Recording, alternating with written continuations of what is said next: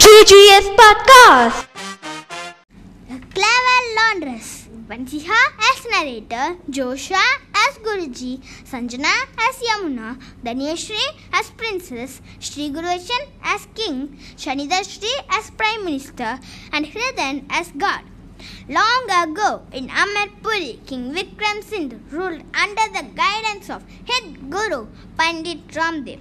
On one fine morning, when Pandit Ramdev went to bathe in the river Ganga. Hey, Yamuna, you're dirtying the water here. Go wash your clothes elsewhere. I'm already at work, sir. Kindly go and bathe on that side. Pandit Ramdev shifted to the cleanest spot and started bathing.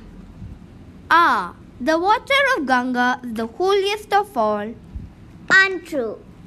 Pandit Ramdev ignored her remark and offered praise to the sun. Sunlight is the brightest of all lights. That is not true either. What does she think of herself? Just then, Princess Chandralekha visited the gods. Greetings, Guruji. God bless you, child.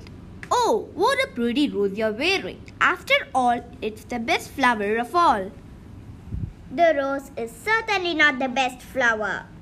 You ignorant laundress! Do you know what you are saying? I do, Panditji. You will be sorry for this. As Pandit Ramdev stormed into the court.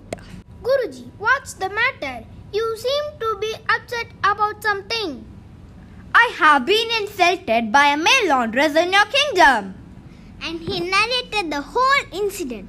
It was the king's turn to get angry. Gods, go and get the wretched laundress immediately. Right away, Your Majesty. Yamuna was brought to the court.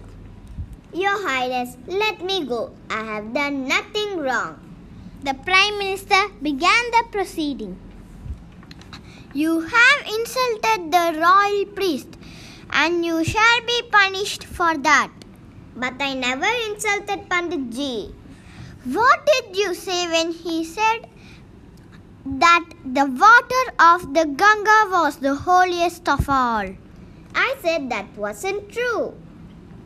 That, my lord, the holiest water is one that quenches thirst.